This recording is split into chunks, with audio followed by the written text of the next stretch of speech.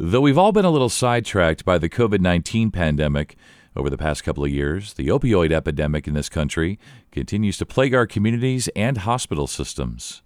And joining me today to help explain opioids and the epidemic, help us to know how to speak to our children about opioids, and share her experiences treating overdose patients in the emergency department is Dr. Erica Locke. She's an emergency medicine physician at SVMH. This is Ask the Experts, a podcast from Salinas Valley Memorial Healthcare System. I'm Scott Webb. Dr. Locke, thanks so much for your time today. I know that there's been a lot of conversations. Nationally, internationally, there's been a lot of talk and a lot of concern over opioids, and for every good reason. So I'm glad to have you on, glad to have your expertise. Let's just kind of have a baseline here. What is an opioid, and how does it work in our bodies? Opioids are a class of drugs that are naturally occurring, and they're found in the opium or the poppy plant, and they've been around for ages, and they've traditionally been used in all forms of medicine to help with pain control. And so these substances bind to the mu receptor in the brain, and they help to control pain. They're also really deeply linked to serotonin and dopamine, and these are our chemicals in the brain that provide attachment. And so with attachment chemicals in the brain, it is very easy to become addicted to an opiate in the same way that when you first meet your parent for the first time or you fall in love, serotonin and dopamine surge to really high levels. And so when we use an opiate and there's no pain, serotonin and dopamine surge to incredible levels and provide euphoria.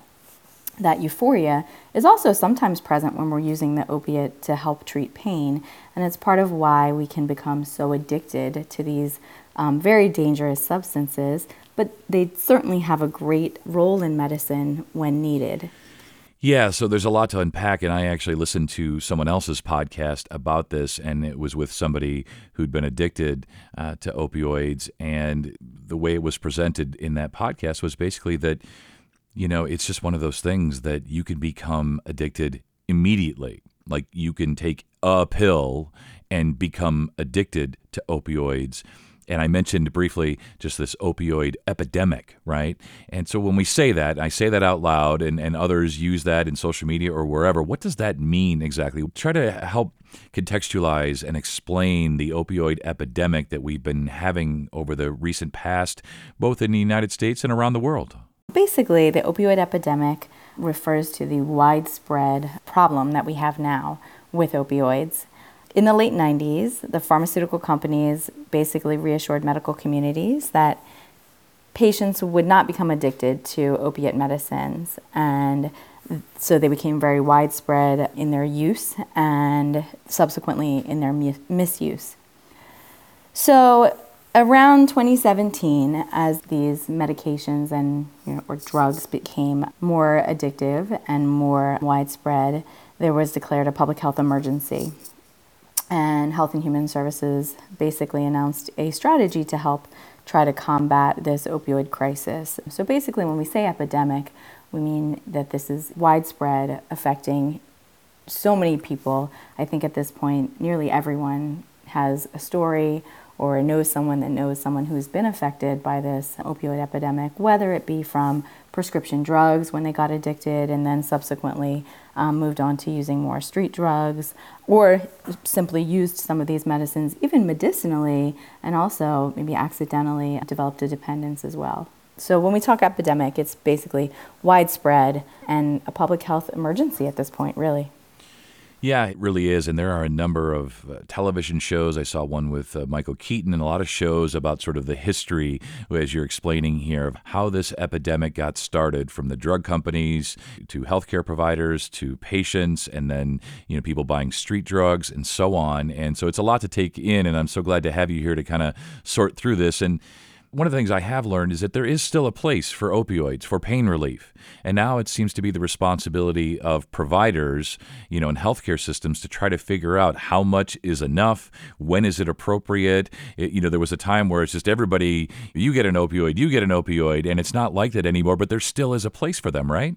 Certainly. So there is an important place for them when it comes to surgeries, broken bones, certainly in end-stage cancers when people have severe pain affecting their bones and widespread disease. So there's certainly a place for opiates. We use them in the emergency department to help us sometimes with procedural sedation. And so these are important drugs and medications. The big problem here is that these very addictive substances have made their way into our street drugs. And our street drugs, unfortunately, are not safe. And so one of the biggest things that we're tackling now is the synthetic opiate fentanyl, which is a synthetic opiate that's basically 100 times more potent than any of the opiates that we've known in the past. And so with fentanyl in the street drugs, it seems like our street chemists don't totally understand yet what a microgram versus a milligram is.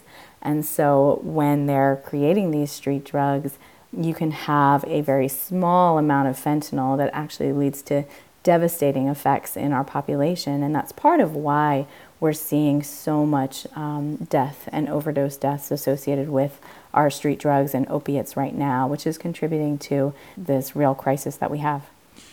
Yeah, I'm assuming when you said street chemist, you used air quotes. Yes. I pictured you using air quotes, street chemist, right? And as you say, it's alarming. And there have been a number of high-profile cases of famous folks using these street drugs that were, made with fentanyl, too much of it, obviously. And it seems that it's just an immediate overdose in most situations. It's absolutely frightening. And I'm sure it is for providers as well, especially folks coming into the emergency department. I'm sure it's frightening. It's alarming. It is. It's terrifying. Certainly as a physician, it's scary. As a parent, it's even scarier. Just to give an idea of just how these small amounts. So if you think about one sugar packet, right, one little tiny sugar packet, has 4 grams of sugar in it.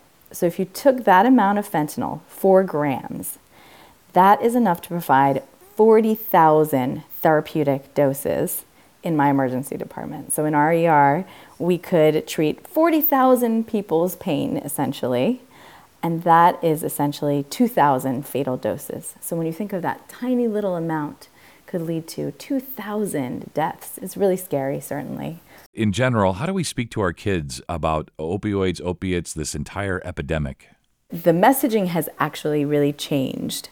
So now with my kids, basically don't buy anything on the street. And then I go even further to talk to my kids about exactly why. So in Monterey County recently, we've had children start to die. And when I say children, I mean, kids age ranging 14 through early 20s. And some of the most heartbreaking deaths, not all of them are heartbreaking, but have occurred when it was a child who went to a party, took one pill, and then all of a sudden they stopped breathing. Their friends were afraid, didn't activate EMS fast enough or didn't have Narcan, and they ultimately died. So what's so scary about fentanyl and about the opiates on the street right now is that issue of just how potent they are. And so when I speak to my kids, I tell them, again, do not ever take anything on the street. Do not even accept prescription drugs if they were not prescribed for you, because now there's a lot of pills that are out there that look like prescription drugs that someone might say, oh, this is my mom's, or this is my dad's, or this is my, so-and-so's. But they're actually counterfeit street drugs that are made to look like prescription drugs. And these do have fentanyl in them, and they're quite deadly. So I also then will take it a step further, and when my kids are old enough to go to parties, I like to carry Narcan in all of my cars. We have Narcan, and I plan to tell my kids about Narcan, how to use it, and if you're ever in a situation where a friend may have had this issue, this is how you use this life-saving medication. And so what Narcan is a reversal drug. And so this is a medicine that's carried by all first responders. It's at this point pretty easy to get. In the past, you did need a prescription, but in California, the laws have become much more liberal now, and you can get Narcan now at many treatment centers. You can get it at our hospital ER as well. We have a supply, and so at these sites that are friendly to trying to treat this opiate epidemic, you can walk in and just grab a box of Narcan to keep with you. And so Narcan is the reversal agent, and it's a spray that gets sprayed into the nose of someone who may have overdosed, and it can save a life. And we watch it save lives every day in the emergency department with these patients. So. Yeah. And so what are the treatment options for someone struggling with opioid use disorder? Great question. So people tend to need to be ready to quit or, to work towards abstention. And then when they're ready, we really need to make sure that we meet them where they are as soon as possible. So we need to, when someone presents to our emergency department or to our clinic or to our treatment facility, we need to be able to offer immediate services, which is a real struggle now with our healthcare system when it comes to prior authorizations and, access to medication, access to referrals and treatment and specialists. So when someone is ready, getting into a medication-assisted treatment program is really key. And the reason for that is because, as we discussed, these are chemical changes that happen in the brain. There are physical changes that happen. Withdrawal is very uncomfortable. There's diarrhea, there's sweating, there's vomiting. There are very visceral and biological things that happen. And we, as a healthcare system and as providers and just as a community, finding the ways to help people with that is very important. So medication-assisted treatment is key. There are a few ways to do that. One is a more kind of an older, well-known pathway has been methadone. Methadone is a very powerful, long-acting opiate, and that's been traditionally dosed through a methadone clinic, and people go to the methadone clinic every morning and they receive their dose. It's a very stigmatizing way to receive treatment. It's also very hard to hold a job down if you're going to a methadone clinic every day. And so recently, better drugs have come out. We now have buprenorphine, and there's a formulation of buprenorphine with naloxone or with Narcan that is actually very safe to use. And so these medications are much better and actually have been proven through evidence-based medicine to lead to longer lasting abstention from opiates and safer treatment and more successful treatment as well. So there are a few resources for medication-assisted treatment in our community, and we're working towards establishing many more with buprenorphine and buprenorphine naloxone. The brand name is known as Suboxone. And so in our hospital, we are really working towards getting more access to medication-assisted treatment, particularly with buprenorphine and Suboxone for our patients. That's awesome to hear. And you mentioned the hospital. Let's talk about the hospital, the clinics, really the entire healthcare system here in Salinas and Monterey. How are you rising to meet this need? And it is a substantial need, as we've established here. So maybe brag, quote unquote, a little bit, but in general, share with folks everything that's being done, all the resources that are available to them, and so on. Certainly. So here in Monterey County, the Monterey County Prescribe Safe has done an amazing job of working to unify all of our hospitals and get everyone on the same page. And there are two amazing physicians, Dr. Reb Close and Dr. Casey Grover, who have really championed that. And so the Monterey County Prescribe Safe is a great resource that anyone at any hospital clinic can go to. For our hospital community, over the past 2 years, really, we've seen a huge uptick in our opiate use disorder patients, and we're seeing younger patients. And so Dr. Radner has really worked to unify all of the departments, and now we have a task force that basically brings a multidisciplinary approach to meeting this need. And so most recently, we were able to work with the pharmacy as well as the lab. And so our most recent wins are that we've got a supply of Narcan to just hand out from our emergency department whenever anyone needs it. Any of the nurses, any of the docs, really any human that's in our system can come down to the ER and say, I have a loved one who needs Narcan, and no questions asked. We simply hand them some Narcan if they need it. So that's been a big one, partnering with pharmacy in order to provide that. Up until a short time ago, we're not able to actually test for fentanyl in our labs, and our lab director has been incredible to get that. That is now available in our hospital. And the lab has been really wonderful about whenever we have any overdoses that are kind of puzzling, they work together with other labs in the area and up in San Francisco to figure out what's in our drug supply at this point and what we're facing day to day. Our hospitalists and our ER doctors are all working towards getting their X waiver. And so in order to be able to prescribe buprenorphine or Suboxone, physicians need more than just a DEA number, which is, another hoop we have to jump through to treat this very vulnerable population. But so our docs and our providers are working towards having everyone have an X waiver so that we can meet people where they are and prescribe that Suboxone or that buprenorphine immediately when they come to us and they have that need, so that we don't lose the opportunity that we have when people do come to us ready to move towards abstention from these very dangerous drugs. And then in addition to that, our outpatient clinics have done an incredible job of beefing up their resources so that when we have a patient who we've identified in the emergency department or in the inpatient setting as a candidate who's ready for medication-assisted treatment, the doctors on duty, our local clinics have really worked towards getting their providers X-waivered as well and creating pathways.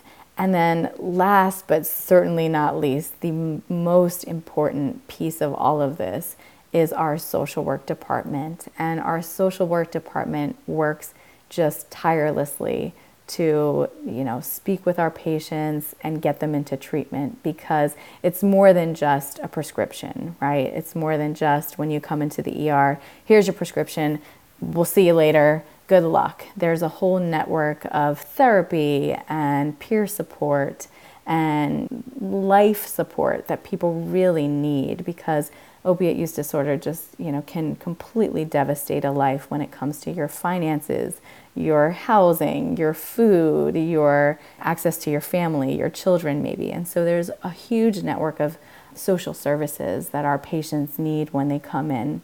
And so it goes so much more beyond just the prescription. And our social work department is just so vital in this. And they've really worked to champion this and also bring us all together onto the same page so that we can best meet our patients where they are and provide the most cutting edge and current evidence-based treatment for this really, really heartbreaking epidemic that we're dealing with.